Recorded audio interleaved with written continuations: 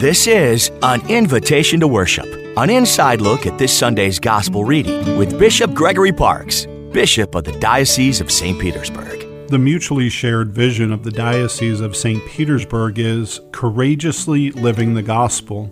Each one of us are called to proclaim the good news, to invite others to a deeper relationship with God, and to encounter our Lord in all we do. These might be easy words to say, but more challenging to actually do. Society would have us judge and pigeonhole groups of people or individuals, causing us to dismiss them because they're different from us, or they don't share the same values, beliefs, politics, or general outlook on life that we do. As Christians, we're called to follow a different path. Such was the case in this weekend's gospel about the Samaritan woman at the well. Jesus shows us that despite the woman being of a different nationality and belief, that they can have a dialogue which will change her life. In fact, she has a transformational experience, which leads to others in town being transformed by her witness. The woman encounters our Lord in this meeting.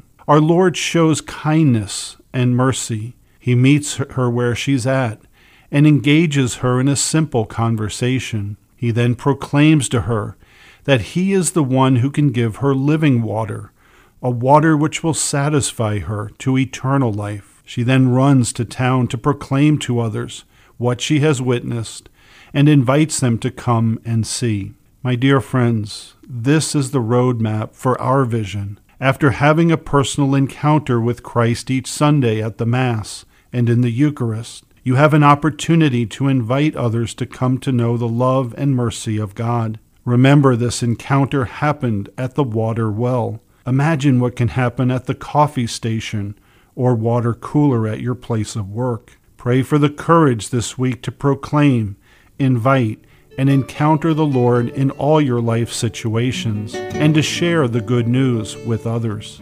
I'm Bishop Gregory Parks, inviting you to worship with us this weekend. To find a local Catholic church, visit parishnearme.org.